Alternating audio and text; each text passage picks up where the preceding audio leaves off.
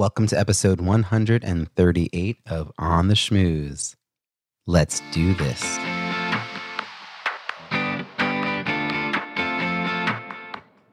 Welcome to On the Schmooze, the podcast that highlights talented people from different fields, explores how they built strong networks, and overcame challenges on their way to becoming successful leaders.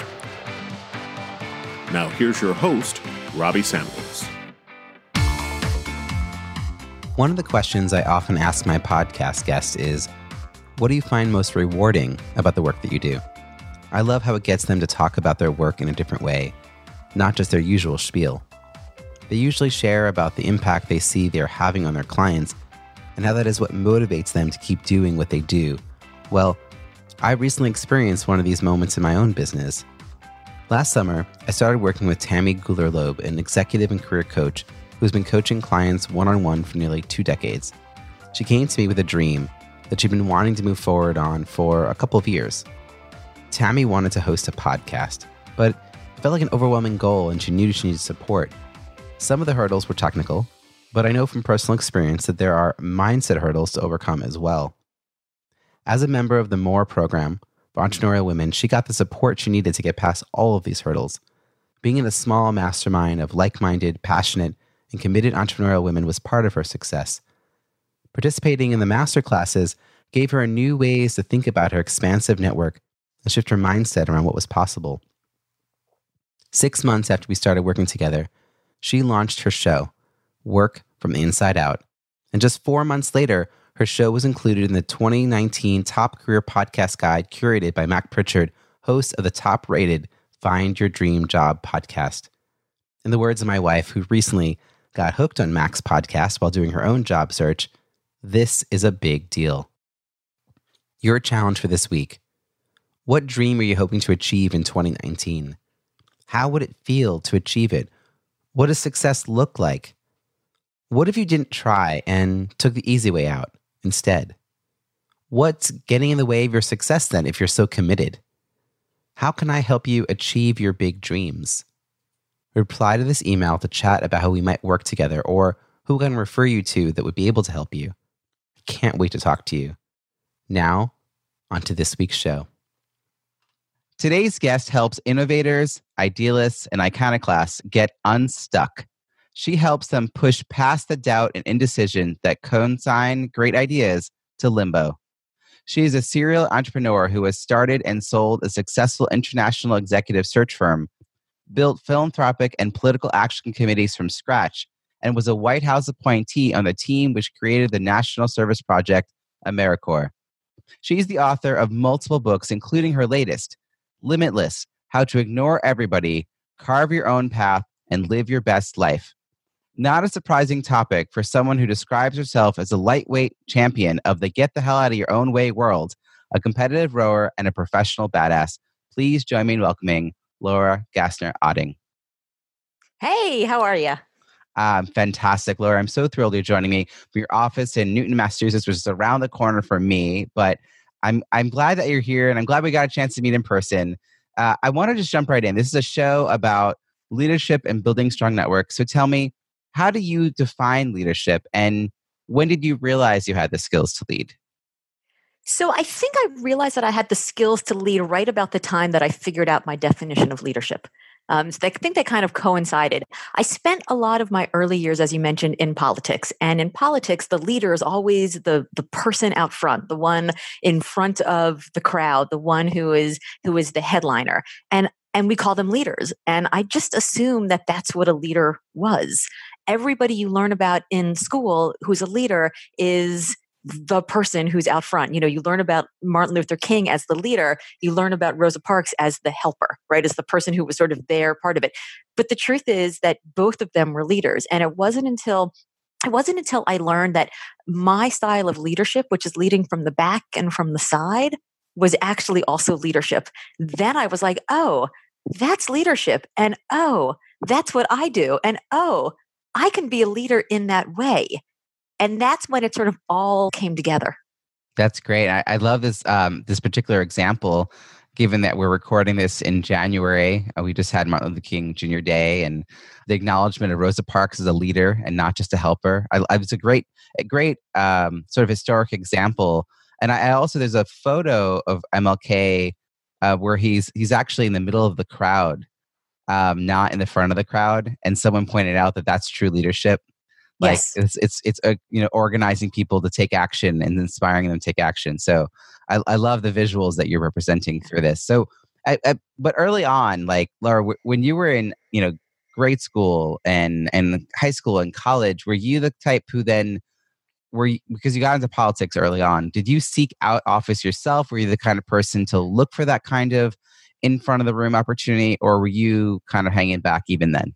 Yeah, I mean, I thought I was going to be the person to solve all the problems, right? Like that was what I thought leaders did. There were problems in the world, and I thought they had to be solved. I was righteously indignant about social injustices when I was growing up, and I thought the way that you solve those problems was through politics, was through leadership. I grew up at a time when the 6 o'clock news, you would watch the local 6 o'clock news, and at the end of the show, the local anchor would do like an op-ed. They would give an opinion piece for a few minutes. They would talk about something, whether it was like growing up in Miami, it was like, speedboats in Biscayne Bay and the manatee population, or it was what they thought we ought to do about the Iran hostage crisis. I mean, it could be local, it could be international. And then we would turn off the TV and we would talk about it as a family. And it was always through the lens of politics, because the way that those op-eds were done, it was always this conversation about, well, what should the leaders do? What should the policy be made? And it wasn't a lot of conversation about, well, what are you going to do? Like, we both know Alan Casey from City Year and local Boston nonprofit work. He wrote a book about being big citizens. Right? We didn't talk about being big citizens. There's no citizen leadership. You grew up, you went to school, and it was like, are you going to be a doctor, a lawyer, an accountant, a nurse, a teacher? There were professions, but we never really talked about the helping profession. I never went to school thinking there are jobs in nonprofits. There are jobs in doing other things, in entrepreneurship, and all of these great things that we can do today. It was either, you have a career or you go into politics, and those are the people who make change. And so I assumed that if I wanted to make change, that would be my path. That was what I was going to do. And I was going to be, the first female senator from the great state of Florida. That was my goal. P.S. There still has not been a female senator from this great state of Florida. So that's an issue. But then I went to law school because I assumed, of course, that's how you go into politics. You do it through the journey of law. And I got to law school, and I skipped kindergarten because, I knew how to stack blocks or something and share. And I graduated early from college. And so I was 21 years old, sitting in the January class at University of Florida thinking, I'm not going to get into Harvard, so I might as well go to the best law school in the state so that I have like in-state credibility. What am I going to do? How, what's my role? And I looked around, 21 years old, in this January class of non-traditional students, people who come back to school, they were later in life. And I realized I wasn't like any of them. I didn't find, they weren't my tribe. They weren't my people. They were showing pictures of the kids and their grandkids to each other. And I couldn't even go out and drink legally, at the end of, I was turning 21 in 3 weeks after school started. And I didn't see a light at the end of the tunnel. And then a few weeks later, I got involved in Bill Clinton's 92 campaign and fell in love with him because of this idea that he discussed about community service in exchange for college tuition. And I thought, oh my God, that is so amazing. That needs to happen. It's no longer what can I do to help? How can I be the solution? But that's the solution. And what role can I play in making that solution happen? And so I ended up working in politics, but not as the leader, as the helper, and realizing that I had no interest in being the leader. I had no interest in being center stage and under the lights and under all of the scrutiny. I'm a raging introvert deep in my soul. And so I want to actually be the person who's there helping create change, but I don't want to be the headliner all the time. That's not my comfort space. And in fact, I lead better from the corner and the side of the room than from the center stage.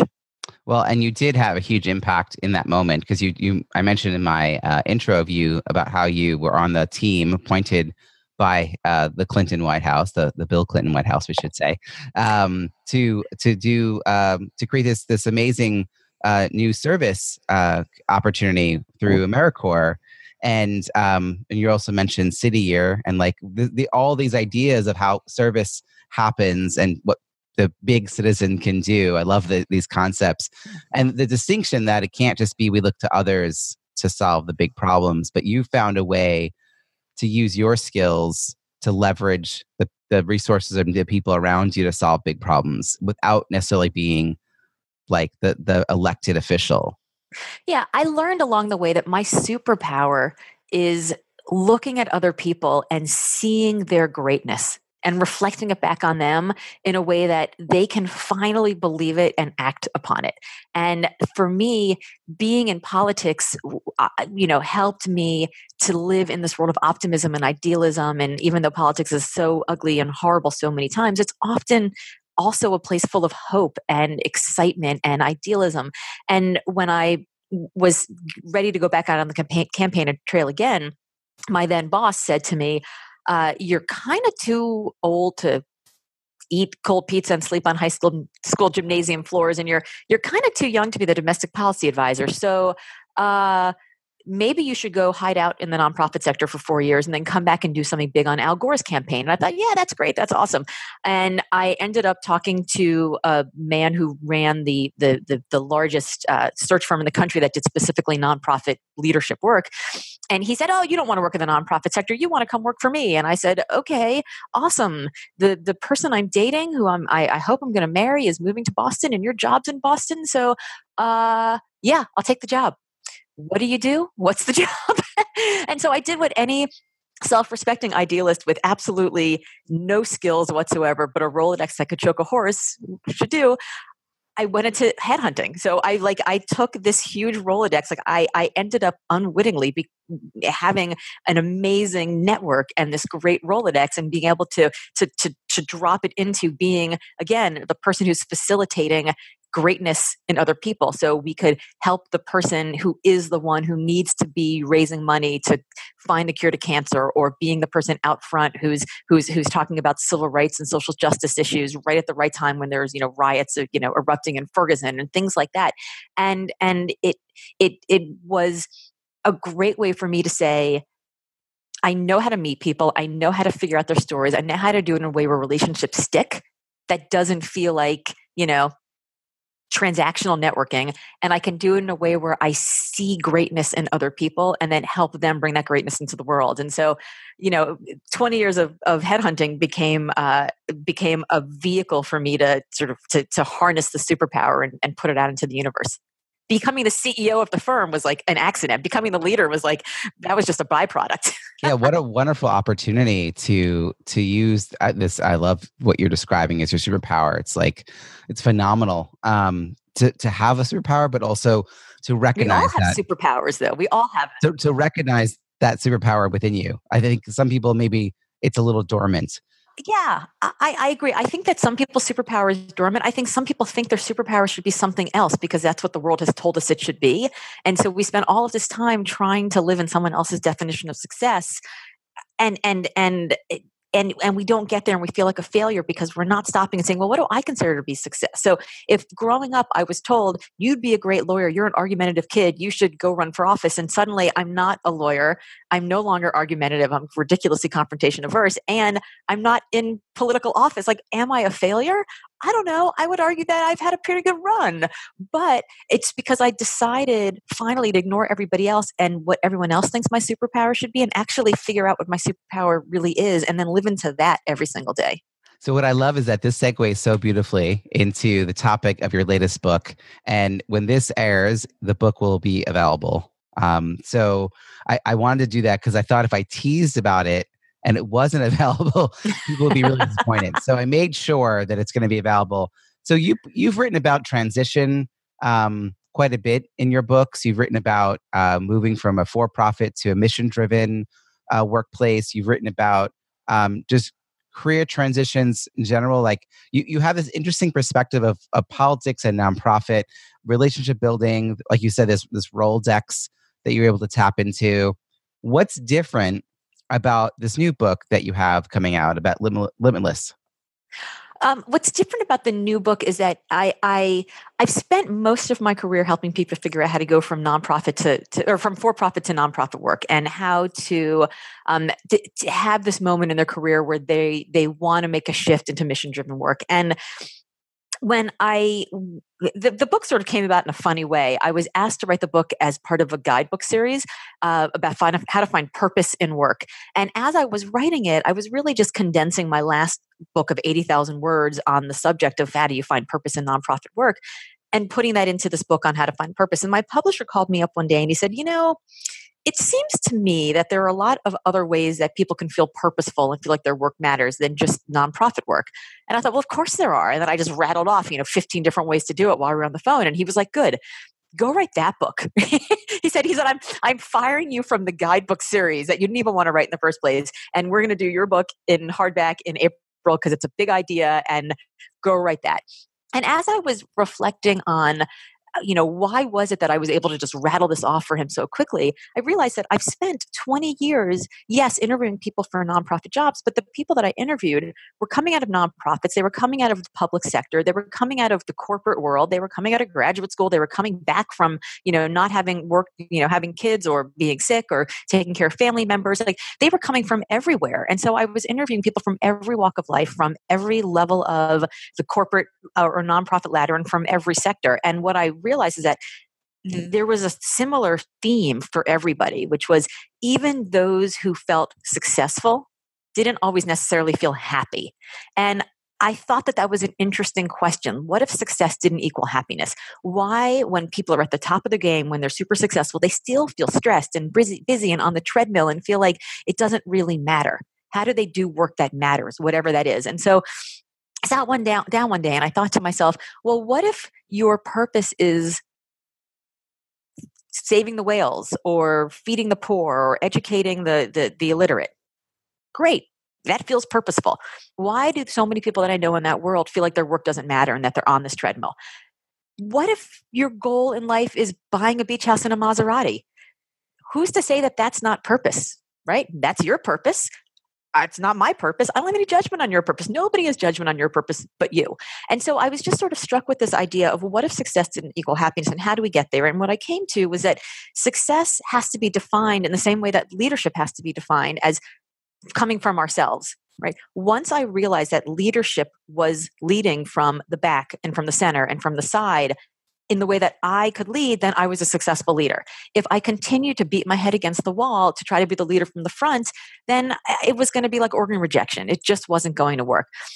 And in fact, once I founded my own firm and I ran that for 15 years, I was the person leading from the front. But it turns out that I wasn't very good at it. And I brought on a business partner several years in who became the person who took care of everybody and helped them with their professional development and quality control and teaching and learning and growth. And I was the cheerleader who was cheering them from behind, from the side, from the center, from the places where I am best. And once that happened, the firm really thrived. So I write in my book about how do we find consonance? How do we find alignment so that everything that we do and everything that we feel and that we're good at is sort of in this flow where we're leaning into not being all things to all people in the Sheryl Sandberg way that we know now doesn't work, but leaning into the person we are when we're at our very best, and then creating a world in which that work builds the life that we want to have. I'm loving the trajectory of your career and how it sort of unfolded. I think in the rearview mirror, it all makes sense. But I can imagine that there were moments where you had to make decisions. And sometimes decisions may have been made for you. And now it all works. It all makes sense and it flows. And you found meaning in it. And you're now translating that into how to help other people find meaning. And that in some ways, it sounds like meaning can be success. Like when you find meaning in the work that you do, success follows, as opposed to trying to find success in a more abstract way. Am I? Yes. So I think that success, when we are in consonance, we feel successful. And I believe that consonance comes from having 4 specific elements. And each of us at every age and at every life stage will want and need these elements in different amounts. So the first element is calling. some higher purpose, something that you care about. And higher purpose doesn't have to be higher purpose with, capital H, capital P. It's just your higher purpose. It's the reason you get out of bed. So yes, maybe it's curing cancer. Maybe it's buying a Maserati. Maybe it's a brand that you love, a business that you want to build as an entrepreneur, a leader who you look up to and who inspires you, but something, some North Star that gives you direction. That's the first. The second is connection. Understanding how the work that you do on a daily basis connects to serving that calling, whatever that calling may be. So why do you, at this moment, in this box, in this organizational chart, in this organization, why do you matter? Why does the work you do matter? If you called in sick to work tomorrow, would it matter? Right? That's connection. Well, connection is about the work. Contribution, which is the third, is all about you. So how does the work that you're doing, going towards that calling, how does the work that you are doing on a daily basis allow you to either manifest your values into the world, to live the lifestyle that you want to live, to build a career trajectory that you're looking for? How does this work contribute to that thing that you want? And then lastly, control. How much control do you want and need over the connection and contribution that this work has to your calling? And at every age and every life stage is different. So again, we talked about when I worked on Bill Clinton's 92 campaign, I had calling out the wazoo. I mean, it was like I was inspired and I was happy to, eat ramen. I was worth my weight in ramen soup and it was great. I had absolutely no connection whatsoever. I was fetching coffee. I mean, I was 21 years old. I was a gopher. I was a total peon. And I didn't care because I had so much calling, it didn't matter. Contribution, I was young. I could live in a rat-infested hovel and it didn't make a difference because I cared so much about the work, but I did have the contribution to, if this thing works, this could be a really interesting launch of my career. And the control, I had none whatsoever, but I didn't need it because I didn't have young kids or aging parents or any of those other things. Now I'm, going to be 48 in a few weeks, and I've got 2 teenage kids. I've got parents in their 70s. I have a husband with an inflexible and busy job. I've got a house to run. I'm sitting on a few nonprofit boards. I'm involved in political campaigns. I got stuff, right? So the calling matters, but my calling is shifted not to just be this overarching thing that I'm blinded by, but really creating this life that I care about and this flexibility in this world.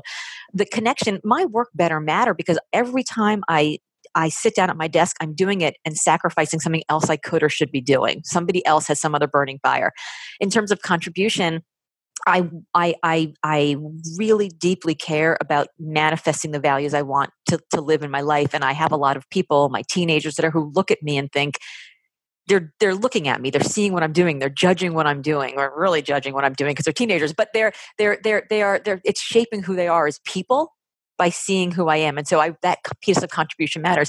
And then control, I have learned that I am just a massive control freak and I like to have order. I like to have control. I like to have a very specific system of the way that I do things and when I do them. And so control means more to me now than some of the other things. And so at every age and at every stage, you will find that your need to have calling, connection, contribution, and control will be different. And I actually put together a quiz that your listeners should take at limitlessassessment.com. And we can share that later in the show notes as well. But at limitlessassessment.com, your listeners can go on. The quiz is about 60 questions and it goes through each of the 4 elements. And it takes about 10 to 15 minutes to do. And at the end of it, you get a double radar chart. One that shows the 4 elements and how much you want of each. And then the other overlaying it that shows the 4 elements and how much you actually have of each. And then it gives tips on if you want more calling but don't have enough, or if you have too much control and don't really need it. Here are things that you can do. Here are some things that you can do, some active changes you can make right now to start moving in that direction. Wow. And I have to say, watching you describe all that, because I know that people aren't getting the visual, you are so animated. You are so in your element talking about this. So this, which brings me to one of my favorite questions on this, which is, what do you find most rewarding about the work you're doing today? Oh gosh, that's such a great question. I know they always tell us you're not supposed to say it's a great question because then what about the others? Like that's not great questions. But that what I love is I love that moment when somebody's eyes light up and they're like, "Oh, yes, I get it now." Like because so I do a lot of public speaking, and one of my coaches, a man by the name of Michael Port, likes to say that there's a huge difference in public speaking between somebody who gets up in front of you and you listen to them speak and then you go, yeah, she's right. She's interesting. She's inspirational. She's had a great, fantastic career. She's right. And that's right. That's right. I understand it. There's a framework. I can unpack it. It's motivational to me to now make those steps. So the difference between she's right, good for her, I can never do it, and that's right, that's amazing, and now I know how, is a huge difference. And so for me, I love the moment when somebody's like, yes, that's right. And then you can already see them excited to make the plan for the next step. That's awesome answer. And I totally agree. That moment of like the eyes light up, the things start to click. People start to take action themselves. I just had a client, I've been helping her review her weekly emails. That I helped her start writing a weekly email. And after like 6 of them, my only comment was, "You're doing such a good job. Like, I'm firing myself from fire me. Please fire me. I'm firing myself from reviewing your weekly emails. Like, you don't need me anymore. You found your voice." And to know how the first 2 times she wrote it was like painful. It was just, she just couldn't get out of her own way about it. And like, just so unsure, not, is this okay? Is this okay? And then by the, week 6, she writes it and I'm like, this is great. I'm done. Like, that to me, like, get to the point where you don't need me. And was she ready? Was she like, yeah, you're right. Yeah. I'm good. Or that's, she had confidence. So I believe like we have this completely mistaken idea about confidence. We think like, if you can dream it, you can do it. And I think that's malarkey. I could dream that I could be the Queen of England all day long, and my pup is not bringing me. First of all, she's not a corgi, so she's not one of the Queen's dogs. But my dog is not bringing me tea and crumpets at 3 p.m. I'm on my own for that, right? So it doesn't matter how much I want to dream that this thing is going to happen. I don't believe that dreaming something helps you do it. And frankly, I think the only thing that we can dream about is what we think might be possible. So, if you're at the bottom of a mountain and you look up at the top of the mountain, you think, I'm going to dream about going to the top, because that's all you can see. But once you get to the top, there's like an entire mountain range out there. So if all you did was settle your dreams by what was in front of you right now, then you would be so limited in those dreams. And, the title of my book is Limitless, because I really want people to be limitless in what they do. So for me, and this is what you did with your client so beautifully, is that you allowed her to gain confidence by starting to demonstrate competence. So she did it one week, you helped her a lot. She did it the next week, you helped her a little less. She did it the next week, and each week she needed you less and less because she was finding her feet. She was finding her voice. She was developing competence to the point that then she felt confidence to do it on her own. And that's an amazing thing. That is leadership. That's incredible. Yeah. I'm glad I just thought to mention it too, because it's such a small example of the way we can have an impact on other people's lives. Like, we often think we have to make these huge changes for people, but I think there's a ripple effect from that moment, how she like steps into her own around her business. And I think, examples of email lists are interesting because people think of them as like a necessary evil and they put them off, they don't do them. But you and I understand the value of relationship building, and that's just one step in a journey of a connection with your community, with your prospective buyers, with the people you're influencing, whatever your business is. That's just a piece of what you're trying to do. And when you see it as a value add, not just like a must do, I think that's partly what you did. It was a shift in perspective about what this task meant for her overall business. And that actually helped make it possible to write something that felt more meaningful to her than just a rote exercise of, okay, I sent out my weekly email. So I think part of it is like helping people see what you're talking about, which is like a purpose behind small things and big things, so they can actually be present in the work of it.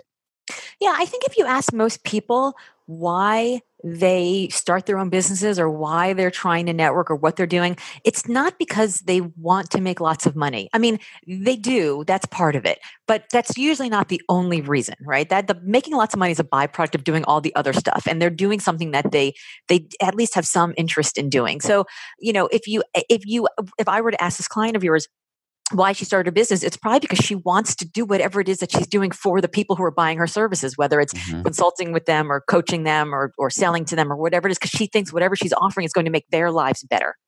And yet, whenever we do a pitch, and this happened to me when I was running my business, I sat down with a friend of mine who is a fairly well-known leader in the nonprofit sector. And I said, I don't understand why I'm not getting all of the searches I'm pitching. I mean, obviously you're not going to win everything, but I don't understand why I'm not getting all the searches. And I'm trying to figure out how I can get more.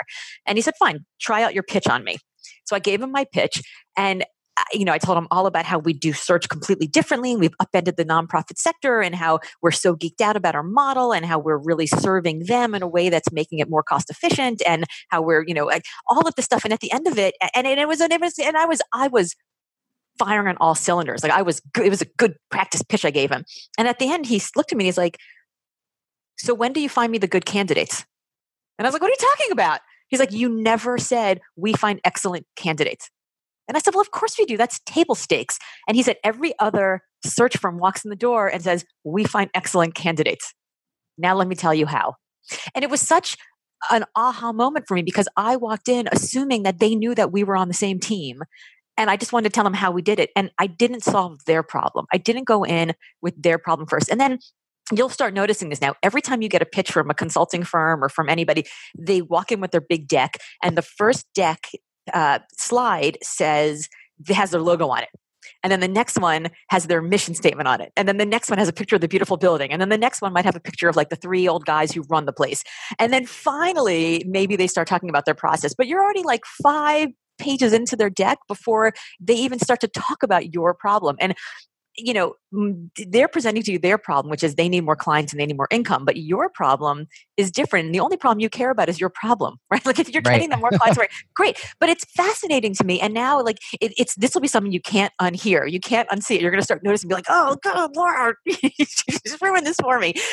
But when I think about networking with other people, the last thing that they want to hear about is me. The last thing they want to hear is my elevator pitch. The last thing they want to hear is why I'm there, what my agenda is. Everybody's favorite topic of conversation is themselves. And so you have to figure out a way to be interesting to them. And what changed with your client is that she, I think, was able to see the email newsletter list and the networking of it as her finding her voice to do the things she loves for her clients. It was interesting because she was talking about their stuff. And I would imagine she probably got a much bigger open rate and response rate from that.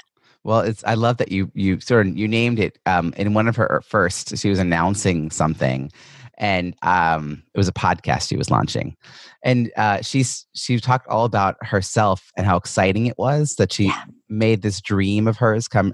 And I sort of said, it's not about you. I'm really sorry. I'm really sorry, but it's not about you. So she rewrote it about how she was bringing this resource to life for her audience and how it will serve them and who should listen and what they'll get from it. And that shift is part of that journey that you're talking about, and you're applying it to networking, which I think is brilliant, because too many people do walk in with their own agenda. If they have an agenda at all, I'd be honest, most people, right? They barely get out of the house and they don't have any reason for why they left. They get to the place. I always say that you can stay home if it's only about content, because you can get content from the comfort of your home. If you're going to bother to leave the house and go all the way to the event or the conference or the meeting, then you have to be going for connection. But to have connection, you have to have a purpose behind where you're going and set some intentions. And so the people who generally have the most intention setting are the salesy people who are intending to sell you. But for most people, they're just there to meet people and connect, but they don't really set the purpose behind it. And they get kind of disappointed about the outcome. So I'm always you got to, coach people on that. So you figure that out. And now you're helping other people, because I know that you're in a mentor role in a lot of, either formally or informally, in a lot of spaces that you occupy. You very much embody the idea of giving back. I mean, it's just so clear to me that you learn something, you figure out how to do it best, you document it, and you share it. Right? Am I saying this correctly? Yeah, no, it's so true. I'm in a number of private Facebook groups where people are trying to figure out, whether it's speaking or writing or becoming a recognized expert. And when you do that, you might have to do something like make a speaking contract. And then when you make the speaking contract, you're like, well, in order for me to do that, I want to know how everybody else does it. And you ask people to share their contracts and you ask them if it's okay to share those. And, since I had to do it myself, I looked at 20 different contracts from very well-known speakers and then made notes on them for this is how people handle travel. This is how people handle intellectual property. This is how people handle, fees, whatever the things are. And I had to make the notes. So I was like, well, I'll have the notes. I'll just share in a Google Doc for everybody. And now every time for like the last 2 years, anybody's looking at creating a contract, they're like, go look at Laura's Google Doc. It's the greatest thing ever. But like, I don't feel like there's any reason to husband your knowledge, right? Like we all get better together. And I think, one of the things that I think is really interesting about networking. I think the thing that holds people back from networking is that they feel like there's this power dynamic. Like I'm only here to ask something from you, and I don't have anything to give to you, and it really holds them back. And I think just remembering that life is very long and it's not a transactional thing. You're actually creating a relationship that's for long term. And if you're thinking about just transaction, then all of a sudden you're like, oh my God, I got to get out there. I got to give them my elevator pitch. I got to like stand in front of them and I got to like sell them right now. And, a watershed moment for me was when I realized that the people who are there who I want to connect with, who are like, the big important people, because that's why I want to connect with them, they're pretty busy. So the fact that they're at this event means that they're there for a reason too. And when I realized that they're there for a reason and they have their own agenda and their agenda sure as heck ain't talking to me, right? Like that's when I realized that my whole role at the event is not to get them to say yes to like giving me a, like to like becoming my mentor or like inviting me to something, or whatever. My entire purpose is to get them to say, yes, I'd love to, you're welcome to follow up with an email, or yes, give me a call, or just the whole point of the conversation at these networking events is just to get them to say, yeah, I'd love to talk about it at some point. But not to have to like get them to commit to giving you funding or joining your board or, go like being the headliner at your event or any of the big asks that you want. It's really about just starting the conversation and then letting them get onto their agenda because they're there for other people. Mm-hmm. You were just like a drive-by. They weren't expecting you. And so it's like letting them get onto they will be so grateful that you actually had the grace and you knew how to handle it. Right. That they'll say yes to anything. That's such a brilliant, I've never heard anyone say it quite so succinctly about how, when the VIPs show up in the room, they have their own agenda. Their agenda is not to be pitched. Nobody's going to an event because they're like, I hope I go to this event and get pitched all day by people who want jobs from me. Like nobody goes to it reminds me actually of, there are like meetup groups that are titled Entrepreneurs and VCs, and there's never any VCs there. Exactly. Because like, why would the VCs go to the event called Entrepreneurs and VCs? Exactly. They also want to be like eaten alive. Like exactly. And certainly they're there and their entire intention there is to go and like drop a couple of nuggets, tell people what they fund, and then get the heck out, right? They're not there. They do not think they're going to find the next Facebook or Instagram. Right. They're just not sitting in one of these. They're not there to mingle. They're there to share knowledge. They could be on a panel or something. Exactly. But Correct. It's very different than how we're thinking of it. And the other thing I was thinking about, how Dale Carnegie has this great quote about to be interesting, be interested. Yes. And I just think that's another one of those like aha moments that, if you just pay attention to other people, that's their favorite topic, right? And you engage them. And I always think leave a conversation on a high note. Like, even if it means leaving kind of early, quote unquote, like leave before it's time and move to another conversation. Leave them wanting to talk to you again at some point. Yes, like always do that's part of grace. I mean, one of the easiest things to, like, we all are walking around with like a supercomputer in our pocket all day long. If you are invited to an event, do some homework. It's not that hard. Look to see who's on the guest list. Look to see who's the guest of honor. See who's on the board of the organization. See, if you happen to know the person who's involved, ask them if they can give you a list of people who might be there. Read the paper in the morning, for God's sakes. Like read online, whatever. But, it's easy for you to do a Google search for the company, for the person, for the cause, for the nonprofit that is going to be front and center, and have one or two, or God forbid, three potentially interesting things to say. It is just not that hard. And you can do it on the elevator on the way up if you need to. It is not difficult. So, doing that homework allows you to look like you've got the networks and the knowledge and the experience. And even if you're not there pontificating about something you just read, because if you do that, you're going to look like a moron. You can ask smart questions. Again, everybody's favorite topic of conversation is themselves. So if you end up standing in front of the person who is the person you want to get to, they don't want to listen to you pontificate about, something that everybody can read in the paper, but you can ask them a smart question based on that. Like, oh, I saw that article this morning and I'm wondering what you think about so-and-so's take on whatever. And then they start talking and you can just sit there and nod your head and go, that's amazing. Oh, that's really, I'd love to follow up and talk deeper about that. Would you mind if I got your card? Could I follow up and maybe we could have coffee sometime? You know what I love about that is that that's an example of how to make someone think you're fascinating. Yes. Because you don't have to say very much. You make them think they're amazing. And when you walk away, they're like, wow, that person's really fascinating. And I would have clients for years and I would say to them, you are going to be tempted during the conversation to talk a lot about your organization and not let them talk as the candidate. And then when they leave, I'm going to ask you how the interview went and you're going to say it went great. And I'm going to say, what did you learn about the candidate? And you're not going to be able to tell me anything because you talked too much. That's a problem. Like people think conversations go well when they do the majority of the talking. I'm on your podcast right now. I'm your guest. I'm supposed to be the majority of talking. This conversation's going great. You may not think that. My guess is that you have people on your show who talk a lot and you're like, that one wasn't so good. But everybody thinks a conversation goes well if they are the person who's talking. So if you allow someone else to do the talking and be the expert, then you're a genius. You're fascinating. yeah. So, speaking of networking, I want to know about, so you've met just so many kinds of people in the world. Your work has taken you across industries, across fields, levels of organizations. It's really your Rolodex continues. And by the way, for those listening, that's that What's a device. Rolodex?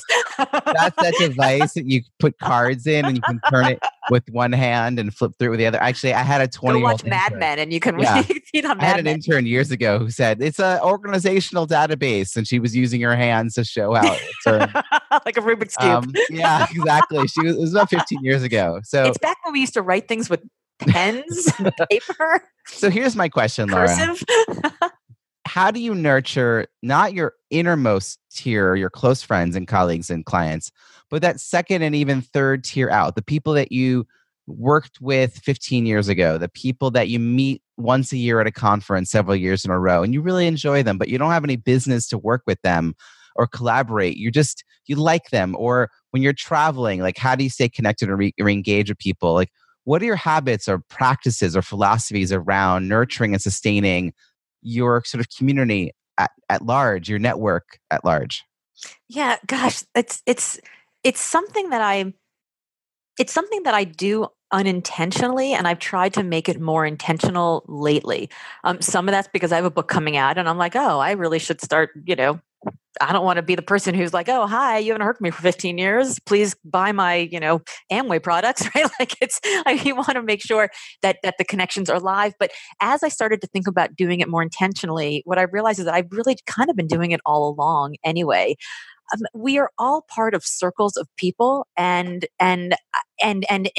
every day we have opportunities, we have touch points for that. And I think a lot of us don't keep up with people because we think, oh, they don't want to be bothered by me, they don't want to hear from me. But if you see an article that you think is interesting to somebody, if you come across a meme, if you come across a story, anything, a tweet, and you think it's something interesting, you can literally pop onto Facebook or pop onto Instagram or Twitter and send it to that person. Be like, hey, saw this, thought of you, thought you'd love it. Or if you know that you're going to be going to New York or Austin or Vancouver, or, I can name all the places that I travel so much. Sometimes I'll just go on Facebook and I'll say, hey, my travel in the next month consists of these 5 cities. Let me know if you're in one of them. I would love to see you.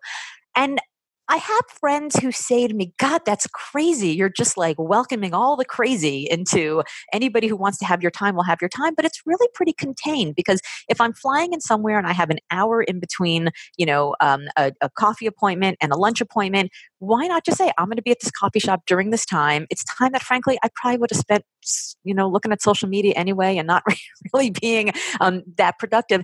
And and then people arrive and they hang out. What's amazing about that is that I don't just say, I haven't seen so-and-so for my White House days in 20 years, and I haven't seen so-and-so for my search days in 10 years. I have to see them separately. I see them at the same time.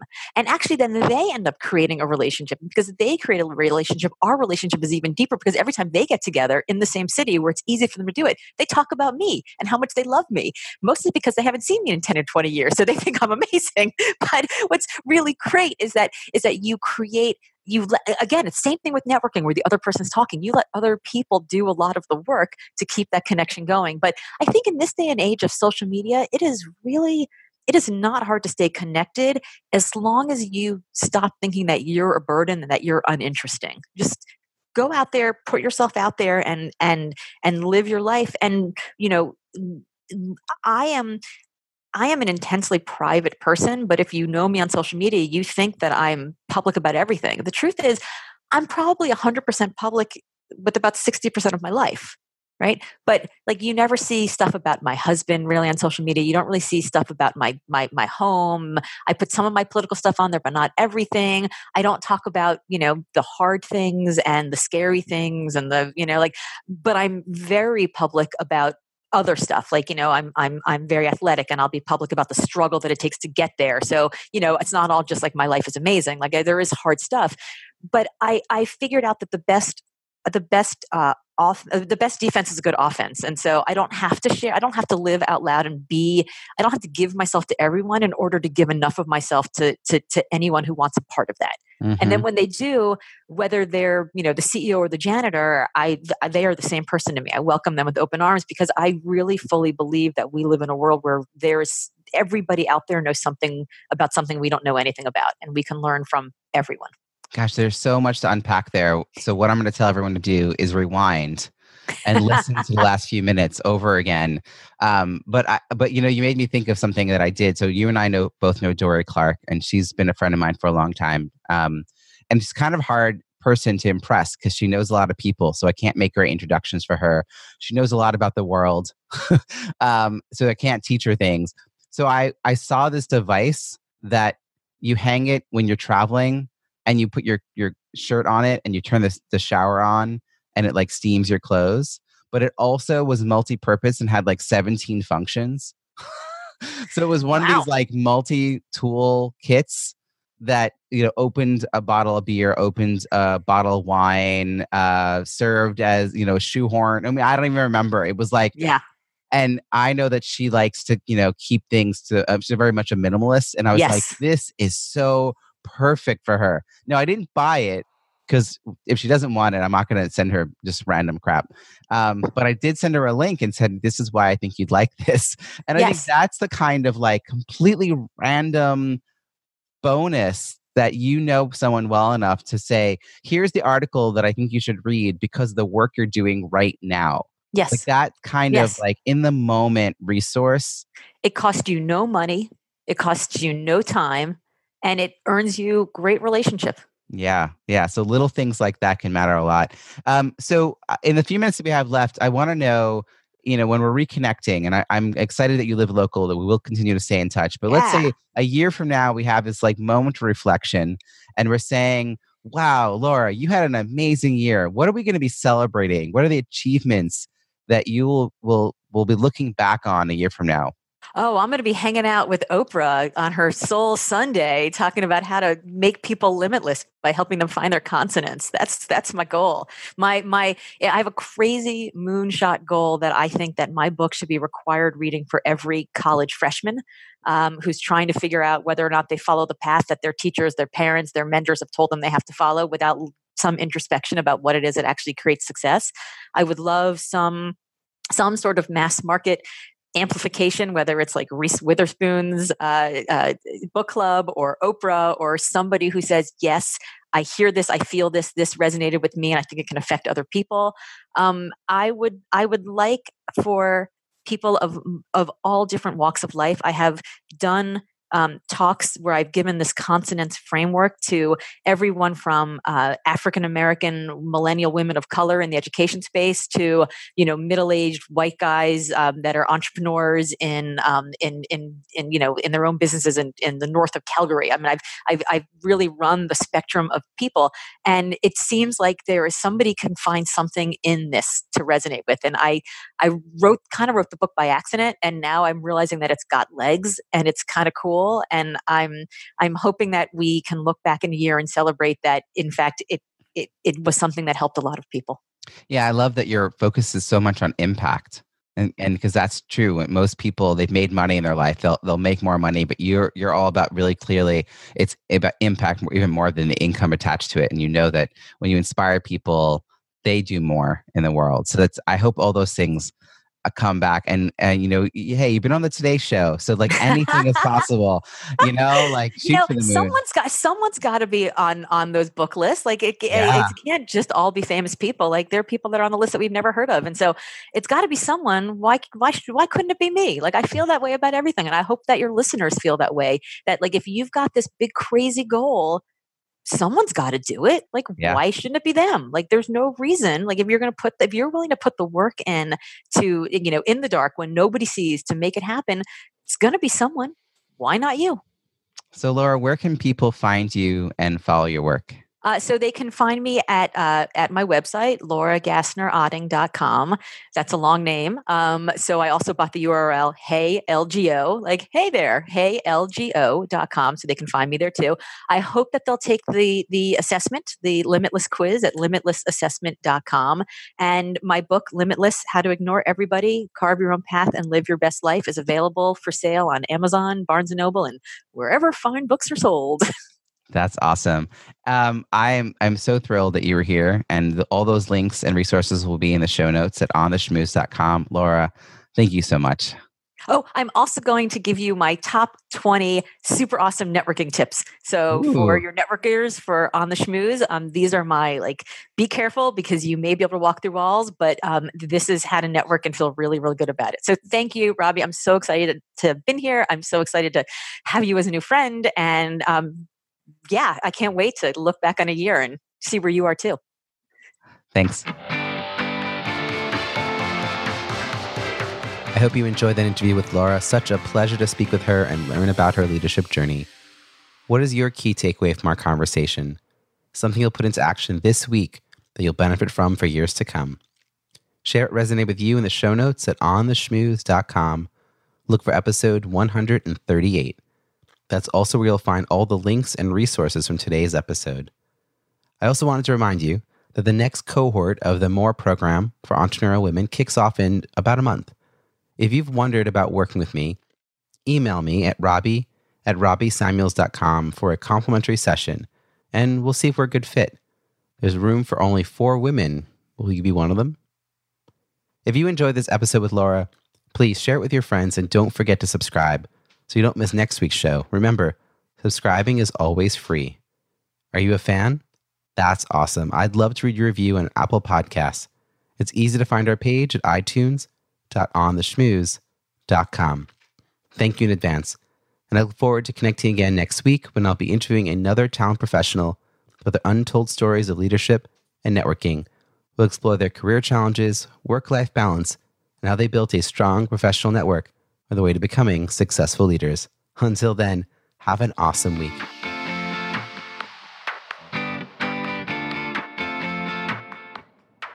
Thanks for listening to On the Schmooze podcast at www.ontheschmooze.com. That's On the Schmooze, SCHMOOZE.